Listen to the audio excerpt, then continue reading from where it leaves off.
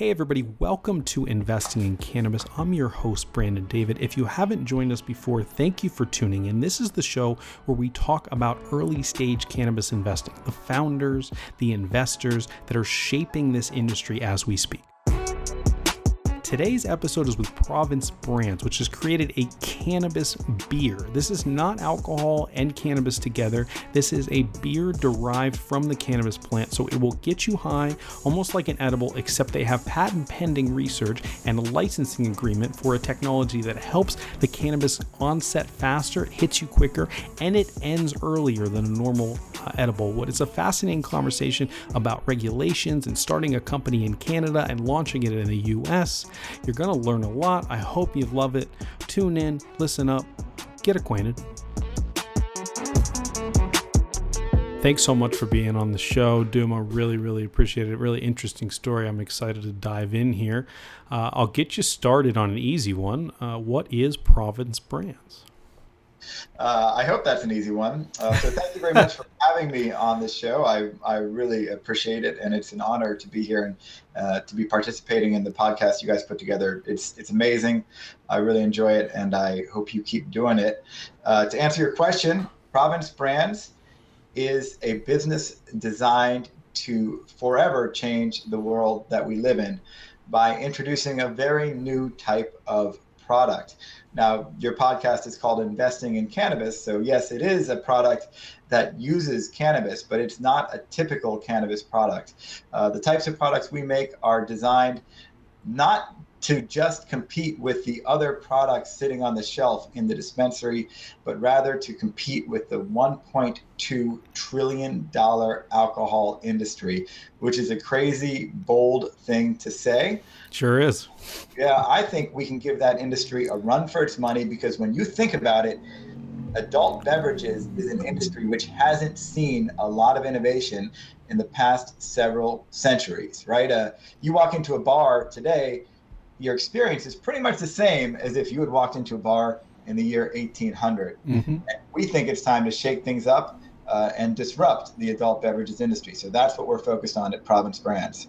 I think some would argue that if it's not broke, it doesn't need to be fixed. If it's not broken, it doesn't need to be fixed. But why do you think that's the most kind of natural market to go after? I mean, there's lots of cannabis beverages out there. There's things with coffee. I've had Somatic on the show before. I've tried any number of sodas, Sprig. You know, why alcohol and cannabis together? Why is that going to be the winner? Well, certainly we are not going after alcohol and cannabis together. I've had a lot of great nights, don't get me wrong, that involve both alcohol and cannabis, but I don't think you need those two in the same product. So what we're trying to do is make what we call an alcohol killer. And the products that we create and have created at Province are designed to compete with alcohol, but to be a healthier and safer alcohol alternative, right? I mean, you know, I'm sure you've had a day where after a long day at work, you think, you know, I could really use a beer. Who doesn't have days like that? Mm-hmm. But I'm sure there's something in the back of your head when you're thinking that's like, you know, I don't really want the hangover tomorrow, or I don't really want all those calories, or, you know, come to think of it, I don't want the 8 types of cancer that alcohol causes, or liver disease, or heart failure, or depression, or dementia, or any of those things. You know, I mean, the reality is that alcohol, in my mind, provides tremendous benefits to our society. And I would go so far as to say that the benefits that alcohol provides far outweigh the costs, right? Alcohol brings people together. Some of my closest friendships were made with people over drinks. You know, I don't think I would have been able to propose to the woman I love if I didn't have at least a half a bottle of champagne that night to get me over my nerves. It certainly helped me close business drinks, you know, business deals over drinks. You know, alcohol plays such a key role in improving all of our lives, but that doesn't negate the fact that there are serious drawbacks to our society, to our own well-being, and to our longevity that go along with these benefits that alcohol brings. So Province is about conveying a lot of those benefits without so many of the drawbacks. Let's have as much of the good as we can with as few of the negatives that we can bring along with it. So that is really our approach. And so, yes, there are cannabis beverages on the marketplace, and I think they're great. I personally consume them often. I'm a big fan of Dixie Elixirs. I'm a big fan of House of Jane's coffee. I think these are fantastic products. And I don't think that we see what we do at Province as directly competing with those products. I think instead we have our sights set on the Budweisers, the Stella Artois of the world. And our goal is to create a product that you have to think twice. Do I want to have that Bud? Do I want to have that Stella? Or should I have a Province instead? Got it. So it tastes like beer, but there's no alcohol in it. There's cannabis in it instead. Take me through kind of what that experience looks like.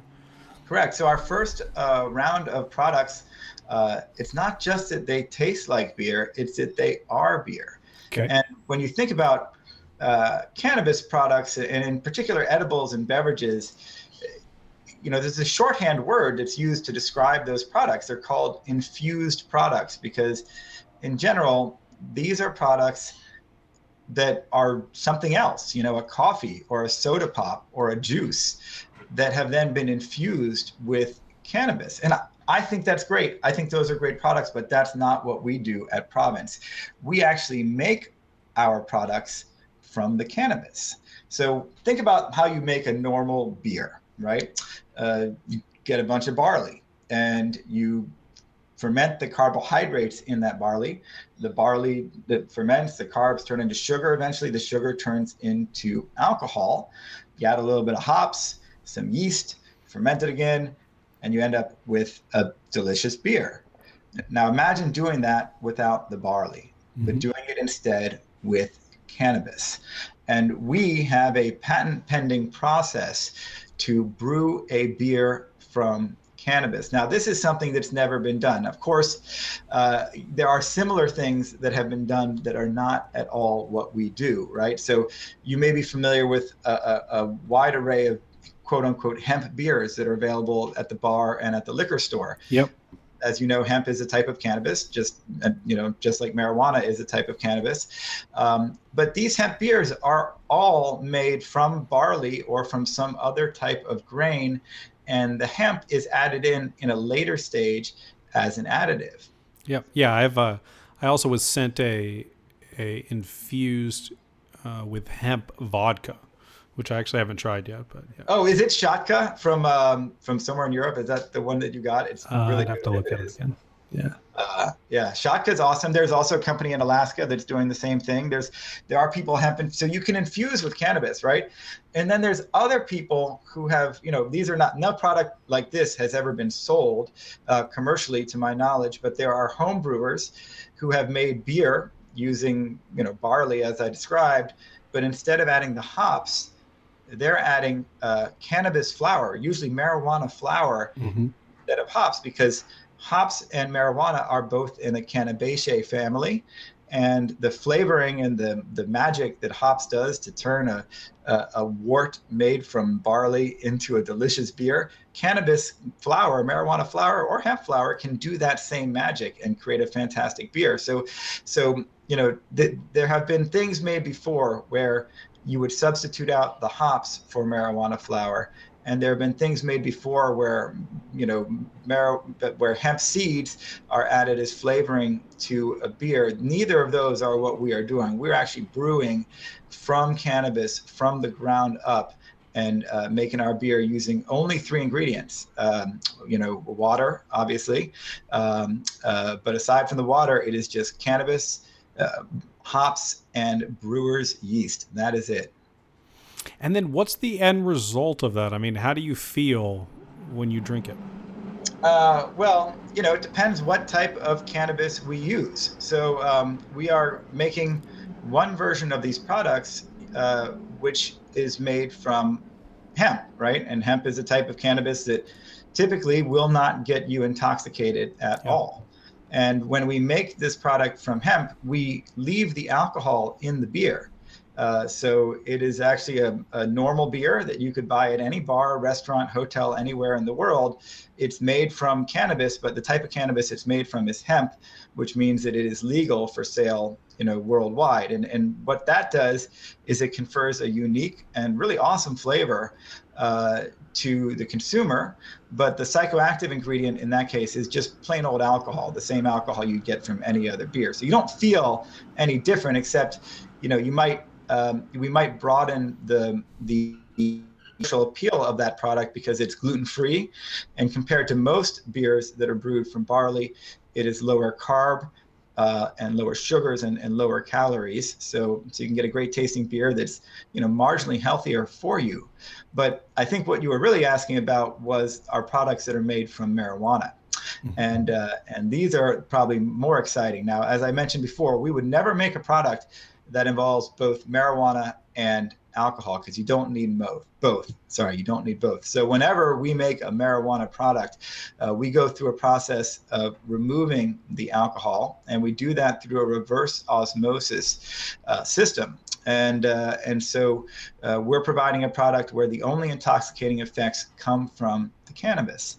And there are certain technologies that we use that are proprietary technologies, which allow us to make a very different type of cannabis sensation than what you might expect from a normal infused product. And these relate to the dose response curve of our product, which will be a lot closer to the dose response curve of alcohol than standard marijuana. Yeah, unpack that a little bit, what you mean by the dose curve. Well, so dose response curve has two parts, right? Onset time and duration of effect. And we can make it so that our marijuana products have an onset time as fast as alcohol, which is a really important thing because, a lot of these marijuana beverages that are on the market today, when you consume them, you won't feel the effect for an hour or an hour and a half, which is kind of crazy. It's like you go to your business drinks and you don't feel anything until you're driving home. I'm surprised that marijuana beverages sell as well as they do, given that it takes an hour or to an hour and a half to hit you. And the reason for that is because the way your body processes edible or beverage form marijuana is different from the way your body processes smoked marijuana, right? When you consume smoked marijuana, you are you're getting the metabolites of the cannabis directly into your brain very quickly. It hits you almost immediately. 5 minutes or less, you're feeling the buzz. But when you consume orally and it's absorbed, as an edible, it is not absorbed into your bloodstream until it hits your lower intestine, and even then, it's got to pass through your liver before it gets into your brain and you can feel the effect. So that has two consequences. One of the consequences is a delayed onset time, meaning it could, depending on how fast your metabolism is and if you got food in your stomach and all this, it could take, an hour to an hour and a half to feel the effects. And then when you do feel the effects, it's a different set of metabolites than you would get if you smoked marijuana. So it's a different feeling. And, you've heard people talk about how edibles are this body high.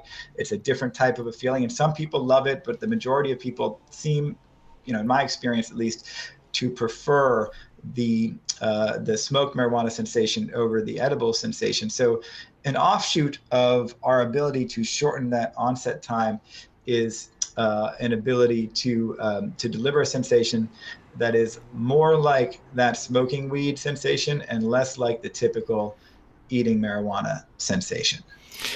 And how do you do that? How do you speed that up? There are a lot of ways that this can be achieved. We are basically using a proprietary technology that was, in this case, a license from someone else. Now, Province is built on 4 novel technologies. 3 of them are technologies that we have developed ourselves and for which we either are patent pending or will soon be seeking patent protection.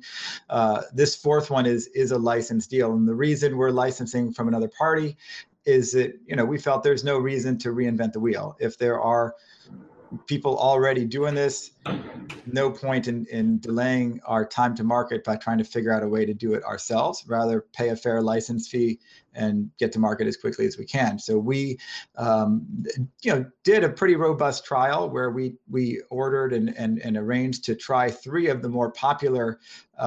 They call them accelerants, 3 of the more popular accelerants that are out there that people are using with cannabis or which are used in the pharmaceutical industry for lipophilic compounds.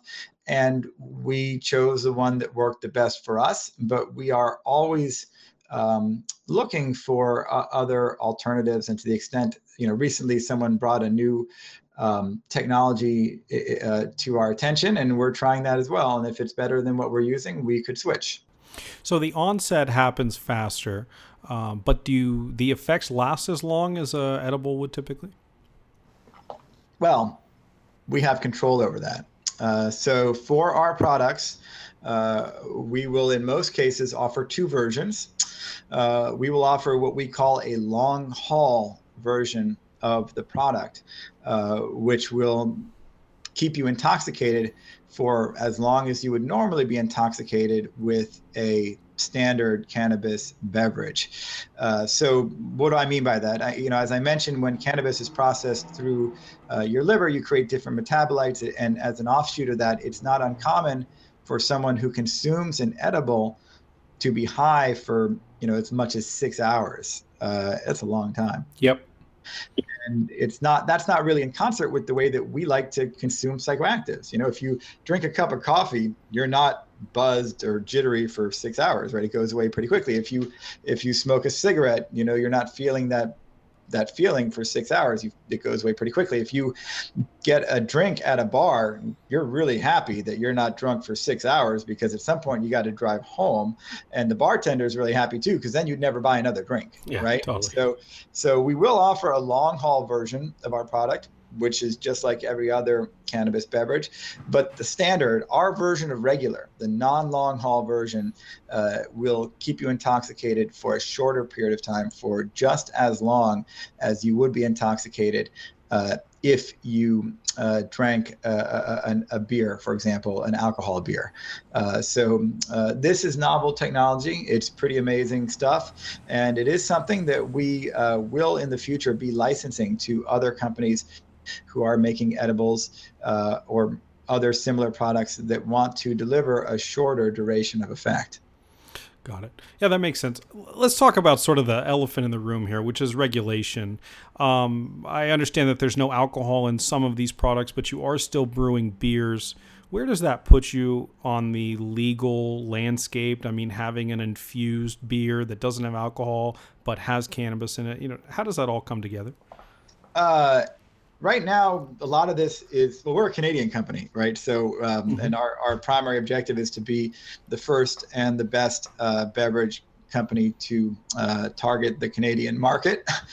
And up here, there are no regulations on beverages yet. It's going to be a while until these regulations are drafted. And as a result, we have no idea. And it is certainly possible that products like ours, in the infinite wisdom of the Canadian government, they could deem that our products should not be allowed. And we will have to fight that and do everything we can to show the regulators that these products are safer and healthier than alcohol, and are the best alternative to alcohol for someone who enjoys drinking alcohol, right? And so I mean, it's a pretty clear case, and I think when right is on your side, you persevere in the end. But it obviously could be a rocky ride, and that's something that we're very well prepared for. And that does not prevent us from selling our products in other markets where they are currently legal. So there are about 30 countries around the world where this product would not be treated any differently than a standard marijuana beverage. I mean, the fact that it is an alcohol-free beer effectively made from cannabis does not change the way that it is the way that it is regulated in terms of the regulation of medical marijuana or the regulation of recreational marijuana in the very few places where recreational marijuana is legal. To the extent that there are certain regulations relating to brewing and fermenting and creating alcohol, those regulations are placed upon the brewery facility, which will be here in Canada, and we will be compliant with all of those regulations. But for example, if we were to export to Slovenia or Czech Republic or Croatia, the product's made here, and as long as it meets the requirement for importing of medical marijuana, it is something we would be able to import, and it would be treated no differently than a marijuana beverage in those countries. Yeah, I think, look, the regulation battle, no matter what kind of cannabis company you have, is a little bit of an uphill battle. I think if you look historically, regulators are not big fans of combining substances. So alcohol and caffeine, or, they're considering, at least in California with the regs doing away with caffeine and cannabis, which is an issue for a number of coffee companies out there. I understand the distinction. How do you convince regulators in all different territories? I mean, you're trying to be a global brand, that it is safer than alcohol, or that it's no different. I mean, what's that presentation look like? How does that process go down? Well, I think it's part of the challenge, but it's a pretty easy thing to do, right? You say, look, your country has a health problem, and that health problem is alcohol. And most of those people who enjoy alcohol are not going to go outside and roll themselves a joint. It's just not how they think. It's not how they roll. And these are people who have acquired a taste for alcohol, so it's a lot less likely that they're going to go out and buy a marijuana soda or a marijuana juice. But this is a way, with an alcohol-free product, to target those same folks who we know enjoy alcohol and give them a healthier experience so they can live a healthier, longer life. And there's a lot of support for this type of an argument, not the least of which is, are you familiar with a gentleman named Dr. David Nutt? I've heard the name, but remind us. Yeah. He was the drug czar of the United Kingdom for quite some time, and when he first took the position, his job was to wage the war on drugs, right? And so he wanted to know, hey, what's the worst drug? Is it heroin? Is it crystal meth? Is it bath salts? And he commissioned a very rigorous study to examine the harm to individuals and society of the various narcotics. And when the results came in, the most harmful narcotic overwhelmingly was none of those that you might expect, but was in fact alcohol. And, no one believed it, and, what's going on here? And this is in Britain, where they drink a lot of booze. And so he actually repeated the study a second time, and with much more stringent criteria. And even after the second study, it was still quite clear that alcohol was much more harmful for individuals and society than heroin or crystal meth or many of these, of these narcotics. And the results were published in the Lancet, and it's a widely known study. So there's, look, I'm not saying you shouldn't drink. I love drinking. I think alcohol is great. I think it has its place. But I think from a public health perspective, there's a substantial amount of evidence that our products are better for people compared to alcohol. Not that either of them are good, but if you're a regulator, you'd rather have you'd rather have your citizens, consuming an alcohol-free beer that intoxicates them using cannabis than you would have them you'd rather have them consuming an alcohol beer. Yeah, I think that's fair. I think actually listening to you, maybe the harder sell is actually to consumers, to convince them, sort of the market education here, that, look, this is going to get you high as if you consumed cannabis, but in a faster period of time than an edible, and is going to end shorter than an edible as well, and not have sort of the lasting negative effects, hangovers of alcohol. Is that essentially the pitch, aside from it being a little healthier? Yeah. That's the pitch, and you make it sexy. And I believe that this is cannabis has been legal for, on the grand scheme of things, a very short period of time, right? Even in California or in Canada, where medical marijuana became legal, which were actually some of the first jurisdictions to legalize medical marijuana, it's still, but just over a decade at most. And so this is new. This is exciting. And this is a new and exciting way to consume cannabis. I think almost anyone will try it once. That's not the hard sell. The hard sell is getting them to try it again and to order it every time they walk into a dispensary. And there's no amount of education or marketing that will get them to do that second purchase. It is all about making a quality product, and that is what we spend our time, energy, and that's why I'm hardly sleeping, is trying to get this thing as good as it can be, so that when it hits the market, when it's on those shelves, and you can get, everyone will walk in and try it once, that it's the thing they come back to the dispensary for. Yeah, totally. I mean, look, I'm in. It sounds delicious. I love cannabis. There's sometimes you cannot consume cannabis, particularly in certain social situations inside of a bar or something like that. How close are we to being able to try it? Is it available somewhere in near you in Canada today, or kind of where are you in the process today? Well, I'll jump back to that in a second, but you said there's a lot of social situations where you can't consume cannabis, and I think there are also social situations where you could consume cannabis, but you might rather not, and a great example of that would be like the barbecue. Everyone is walking around with a beer in their hand, and you're the guy who likes weed. Do you really want to be lighting up a joint in front of all these people? You could do that if you wanted to, but you might feel more comfortable. I take pride in it, but yeah, I get your point. Most people, right, some people do, right? But there's social pressure, and it may seem awkward for some people. So we can be, you could be a stoner who loves smoking weed every other day, but maybe there's some days where just a beverage is more appropriate given where you are. But anyways, to jump back to your question, can you try it? Absolutely. You can try it. We are making batch after batch after batch. We are typically brewing them or preparing them in California, in Southern California.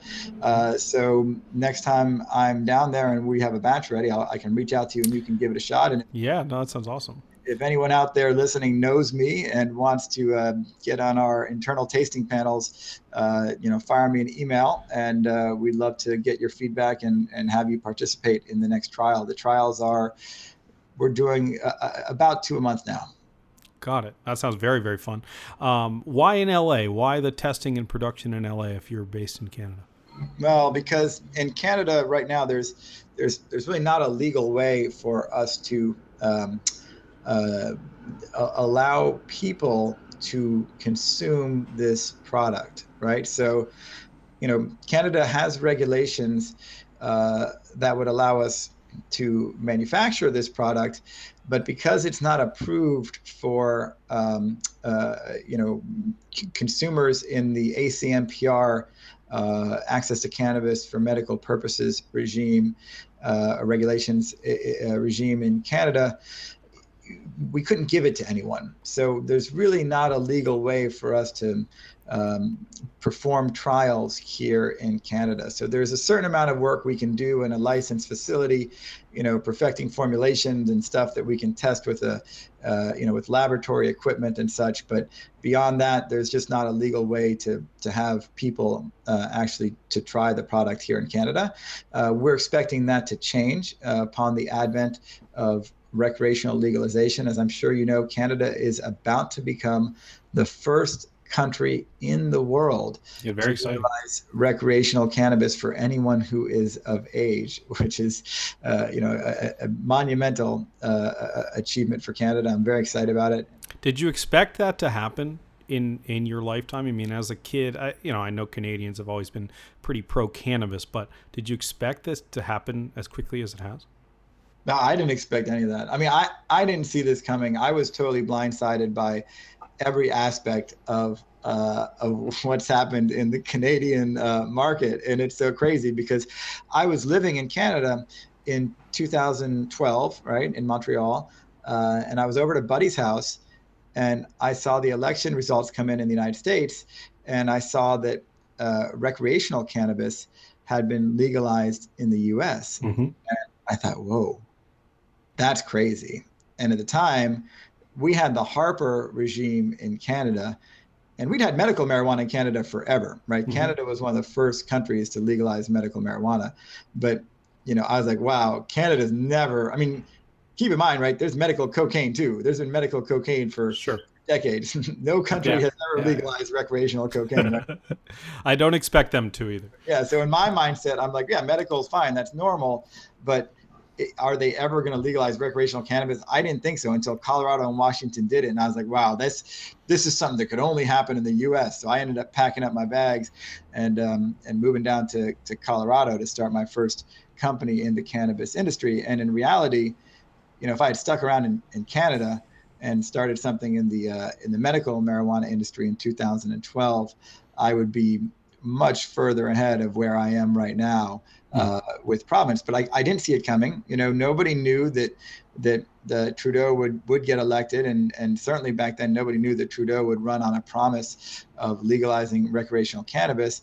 And there are a lot of people in Canada who suspected that once Trudeau got elected, he would default on that promise. Politicians make all kinds of promises that they don't keep. And the thing that was really telling, the thing that really, for me, made me think that this is real was at the last United Nations General Assembly special session on narcotics, where Canada repeatedly attempted to sort of bring up the issue, saying that they were going to legalize recreational cannabis in their country, and they wanted to continue to export, which is not allowed, right? Under the United Nations 1961 Single Convention on Narcotic Drugs, export of medical marijuana is only permitted, or import is only permitted in either case, export or import, if the exporting or importing country does not allow recreational marijuana. And so they were pushing to change those rules. And I was like, okay, if they're really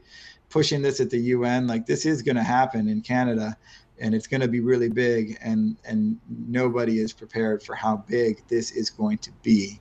Yeah, I mean, it's amazing. I mean, Deloitte did a study not too long ago where they forecast that the size of the recreational legal cannabis market in Canada in a few years could be $22.6 billion in just Canada alone. And that's a lot of money. Yeah, sure is. Yeah, you're so knowledgeable about the space, and all over the world, kind of the international regulations. And I guess that's a requirement of the business you're in. But as I looked into your background, you're not a first-time founder, which is something that's sort of novel in the cannabis industry. A lot of newbies getting in. You have a history in some video games and some movie making. The Assassin's Creed brand, which is very cool. Won't get into that too much, but I'm an Assassin's Creed fan. And then you were the founder of this other company, Ebu, which I don't want to go into the details, but you raised a bunch of money, $10 million. Quite a bit of controversy around kind of the rise and fall of that. But just going kind of at your second turn here, what did you learn from that experience? How do you apply that to Province today? I mean, I think I learned a lot. Life is always about learning lessons. Mm-hmm. The most important thing I learned is that, and you touched upon it earlier when you referred to the regulations as being the elephant in the room. Regulations can make operating a business in our industry very, very difficult. And the presence of certain types of regulations can increase the risk, not just for the business itself, but in particular for its investors and in many cases for its founders. And I didn't understand that fully. I got into a business in the United States thinking, oh yeah, it will be fine, but it is very complicated. Little things like having a bank account is very, very complicated in the United States. My previous company, we were removed from 2 different banks because they found out what we did. But bigger than that, it's very challenging for a marijuana company in the United States to work with world-class law firms. Many of the biggest law firms in the U.S. are afraid to touch the industry. Sure. And if you can't have world-class quality legal advice, it's hard to run a world-class business. Mm-hmm. It's changing a little bit, but when I was in the business in the United States, it was almost impossible to work with investment banks, right? They wouldn't touch this with a 10-foot pole. Yep. It's very difficult to raise the kind of capital you need to build a world-class business when you can't get assistance from the capital markets or from finance professionals in that sort of fundraising. And then there's the restrictions on interstate commerce or even export outside of the United States. And the fact that just by operating by being a state licensed marijuana business, you're violating federal law. I mean, any one of those things might be surmountable. You might be able to build a world-class business if only one of those was what you had against you. But when you add them all up, it doesn't mean you can't make a hugely profitable company, but it means it's a lot harder to make a successful business. And it means that you're at a tremendous competitive disadvantage when compared to the nearly 30 other countries where cannabis is federally legal in one form or another, right? So there's many countries in the world that have legalized medical marijuana, and there's two, right? Canada and Uruguay that have federally legalized recreational marijuana. I guess Canada is still about to legalize, but they will. And so, why would you disadvantage yourself by operating with all those strikes against you, right? And so to me, when Canada announced that they would legalize recreational cannabis, it seemed like a no-brainer to come up here and create a global brand from Canada, where there is opportunity to operate in an unshackled manner, where you're not violating any laws, where you can work with any law firm, where you can work with any investment bank, where you can easily list your company in the stock market in Canada, and where you're just not subject to so many constraints. Why make life harder than it should be? And so from a very basic practical perspective, I think that was sort of the primary lesson I learned from that experience. I think secondarily, I learned a lot about sort of trust, being careful who to place your trust in this industry, where a lot of people are not, maybe as trustworthy or as scrupulous as they might be in other industries. And I think I learned a lot also about, what kind of, about how difficult it is and how challenging it is to build a world-class team and find co-founders and co-workers in an industry that is still federally illegal, right? You just don't have access to the same kind of human capital in cannabis that in the United States that you might in another country where cannabis is federally legal. And aside from just the legality issue, there's always a taboo. There's always going to be a taboo, or at least for the next several years, maybe decades, there will be a taboo around cannabis, and that limits your talent pool. When I was running a video game company, it was very easy to find people that you could collaborate with that would work night and day to help build these games. And we never had a shortage of great people. Not to say we didn't have a lot of great people at EBBU, but it's not the same. Yeah, definitely. What do you think needs to change to get kind of the talent pool and just the level of sophistication in this industry? There certainly are some, and it's clear which companies have found them and which ones haven't. But what do you think needs to happen to have that pool open up and get the the best and the brightest? Well, to be honest, I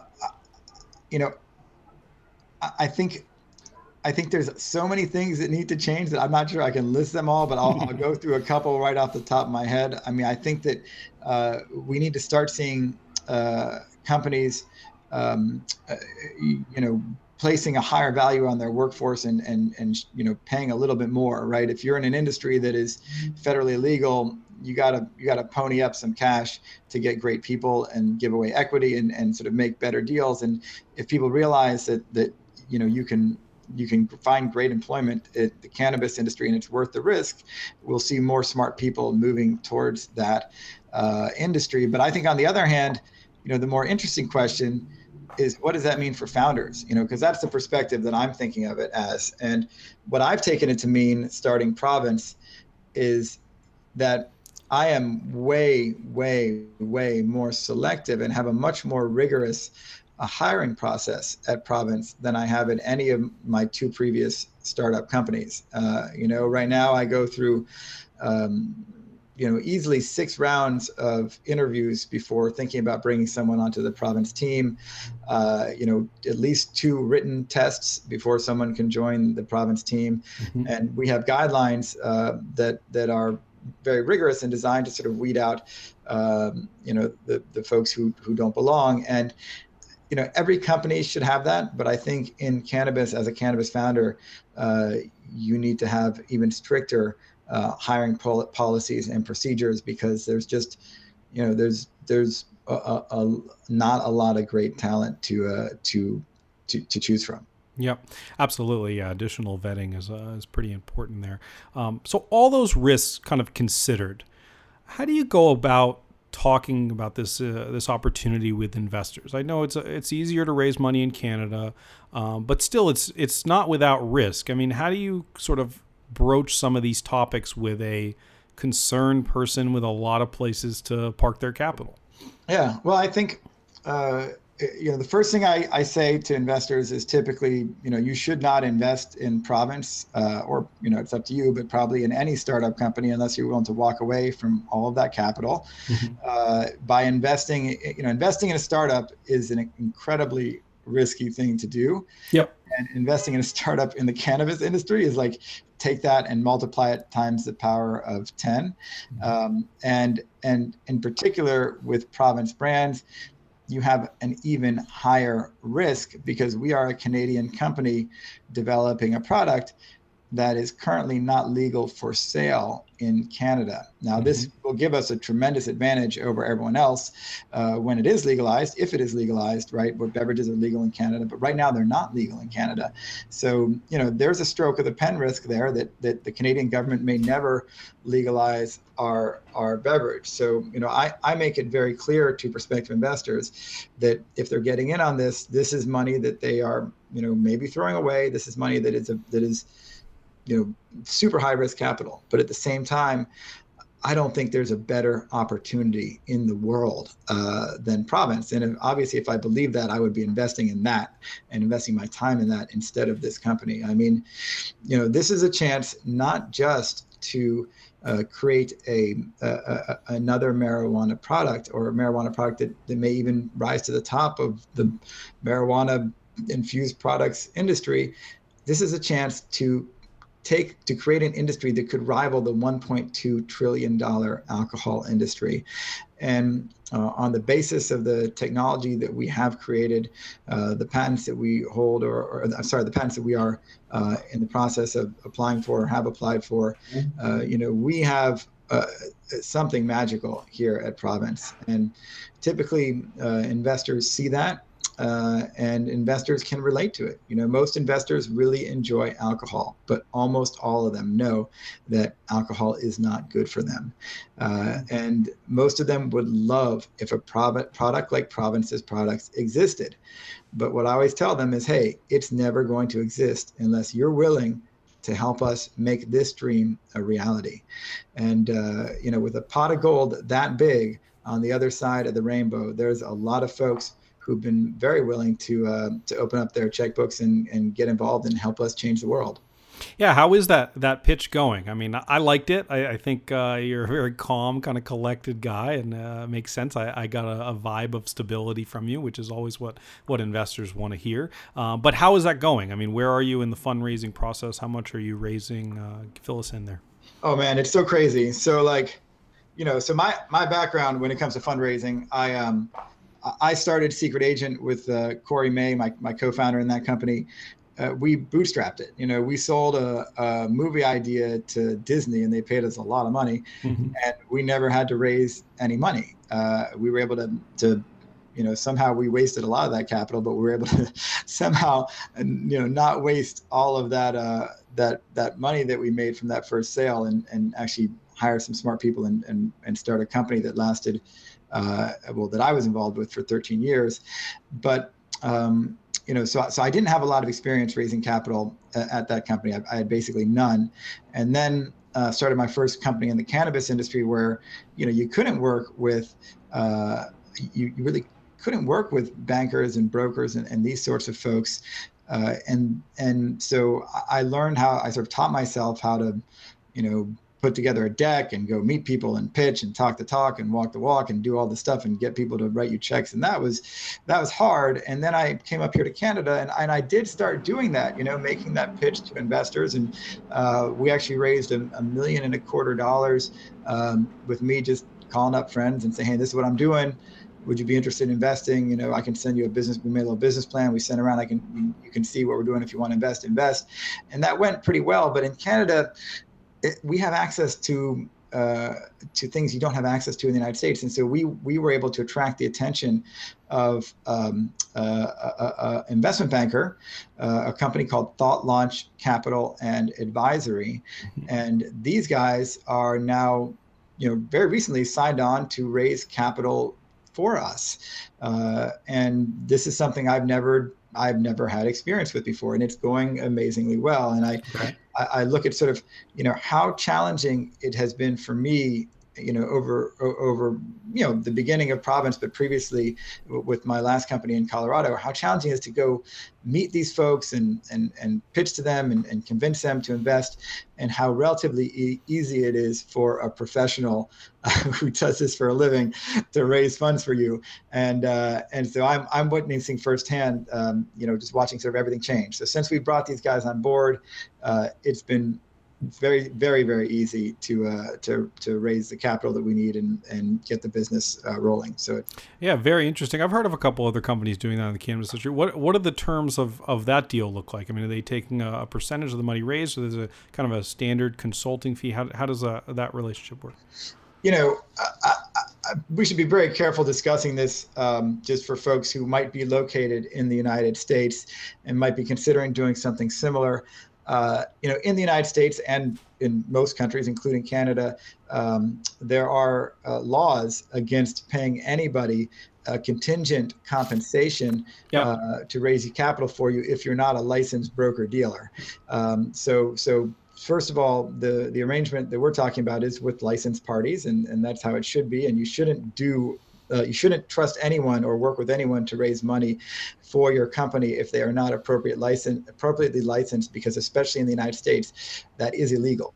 Yeah, I think we could put it a little different way. There's really no such thing as a finder's fee. That's sort of a misnomer out there. Right, a finder's fee. If you're paying someone a finder's fee, it is only legal to do so if they're a licensed broker dealer, and if they're not, that's a crime in the United States. So I'll make that as a caveat. In the United States, there are a lot of sort of micro cap and small cap investment banks who would be very happy. These are licensed broker dealer guys who would be very happy to work with cannabis companies.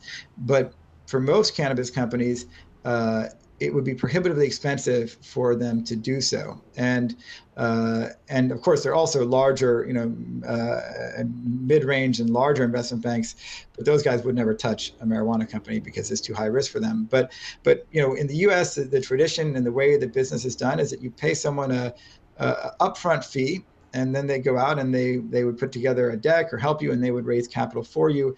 And then in addition to the upfront fee, they would take a contingent compensation, usually in the form of sort of two forms. One is a cash compensation you would pay them upon completing the raise, and secondarily an equity participation, possibly in warrants, that you would pay them upon completing the raise.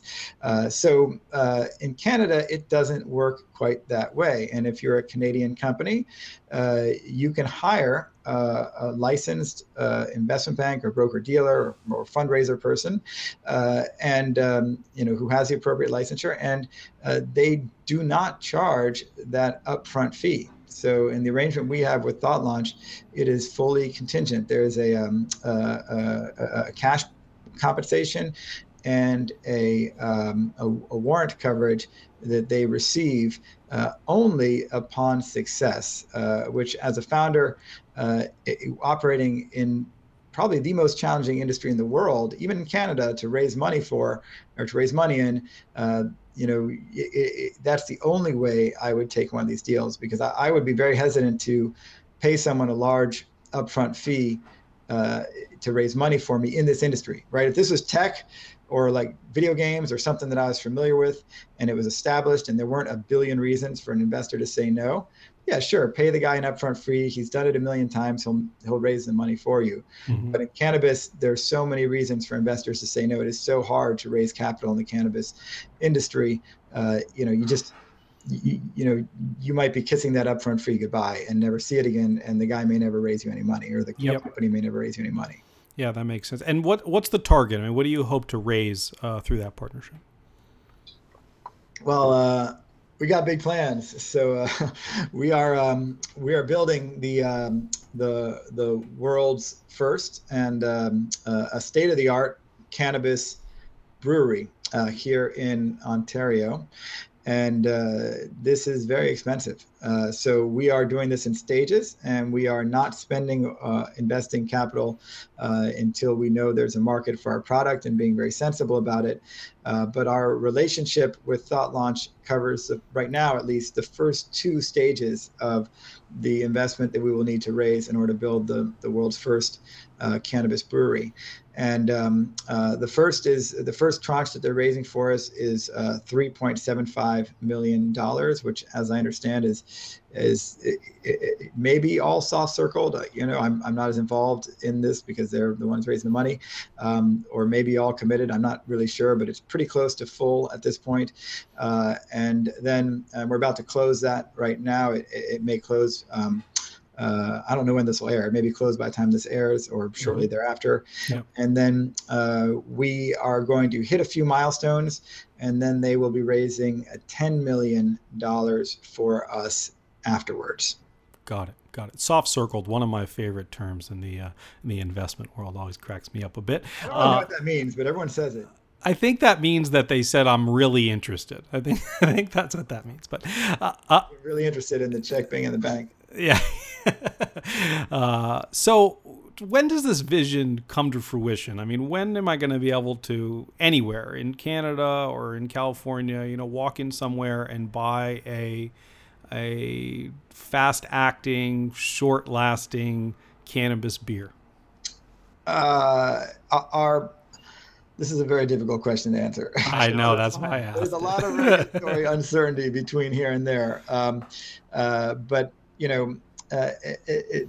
depending on a few things working out, we may be able to sell in some jurisdictions as early as March of 2018. And that is sort of what we're looking at right now in terms of first sale of cannabis. Let me rephrase that. First sale of marijuana products in dispensaries. Now, there is another side of our business, which, as we mentioned, is products that don't contain any marijuana, but are made from that other type of cannabis, made from hemp. Mm-hmm. And, when I heard you say, when does this come to fruition? I'll just tell you a story that last week I visited a brew house where the brewer who owns this brew house had been helping us with some work on our alcohol product, the product that contains no marijuana but is made from hemp.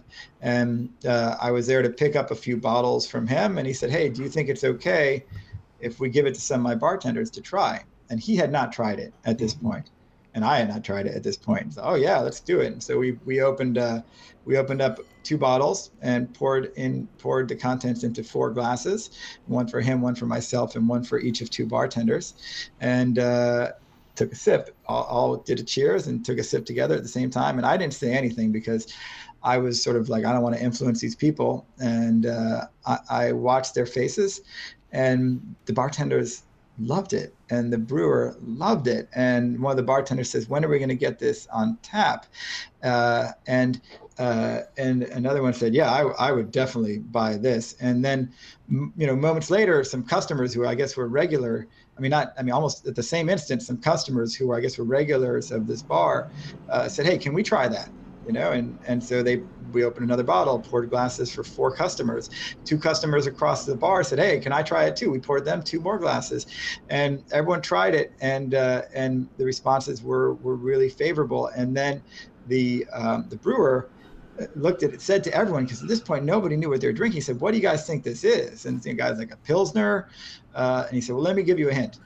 You have never had a beer made with these ingredients before." I said, "Oh, what is it? Is it millet? Is it amaranth?" Because people guessing all this stuff. And he says, "No, it's made from cannabis." And everyone like people, oh no, like guys starting to spit it out. Like, is this going to get me high? I got a drug test tomorrow, and like, or not tomorrow. It's like, I got to take drug tests for my work and it's going to get me high. And then we explain, no, this is not going to get you high. This is made from hemp, another type of cannabis. And it's the first beer in the world ever brewed from cannabis.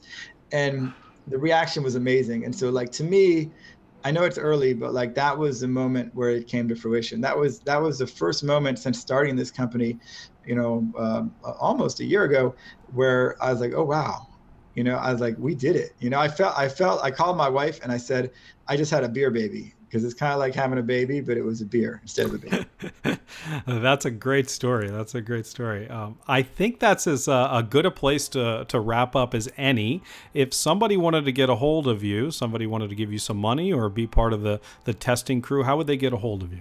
What's the best way to reach out? Sure. So we have a website, provincebrands.com. It is just a landing page, and you can click on the button there and you can send us a message, and you can specify the reason that you'd like to get a hold of us by clicking the button and sending us a message. And I know with a lot of companies, they don't look at those, they get into a black hole, but we actually do carefully review those every single week, and we respond to people. So that's probably the best way. If you wanted to reach me specifically, I'm on LinkedIn. It's Dooma, last name Dooma, last name Wendschuh. Good stuff. Well, thanks so much, Dooma, for sharing your story. Fascinating stuff, and I wish you all the best. And by the way, how did you get that name? What is Dooma? Is that your actual name, or is that? No, I was born with the name Michael, and I grew up in Miami and did I received my undergraduate degree from Princeton University, and basically like most people, apparently these fancy people apply to like a lot of these Ivy League schools, which I didn't know that, but they have a thing in April where all the high school students can go visit all the Ivy League schools that they got into and decide which one they want to go to. And I only got into Princeton. I only applied to Princeton. So I showed up there. I got the bus. I'm from Miami, and I was in a rock band. I had long hair. I had, concert T-shirt, ripped up bell bottoms, and everyone else there was super preppy, like, khaki pants and polo shirts and white baseball caps. And I felt so out of place. And I saw this other dude getting off the bus, black dude with dreadlocks, baggy pants, looked like straight hip hop. And I said, that's a cool dude. And I went up and I talked to him and said, hey dude, what's your name? And he said, Kesu, right? That was his name, Kesu. And he said, what's your name? And because I'm from Miami and I speak a certain way, I said, Dude Mike. And so he thought that my name was Dude Mike. And he kept calling me that. And eventually kind of shortened it to Dooma. And then he went on to become like one of the most popular people at school our year. And so everyone else just started calling me Dooma. And I was like, you know what? Forget it. You're not going to win this fight. And I just embraced it. It stuck. Yeah. And that's my name. Good stuff. That's also a good story. All right, man. Well, really nice talking to you. And thanks so much for sharing everything. I wish you the best. Thank you. And thanks for joining us. And thanks for listening, guys. We'll see you next time.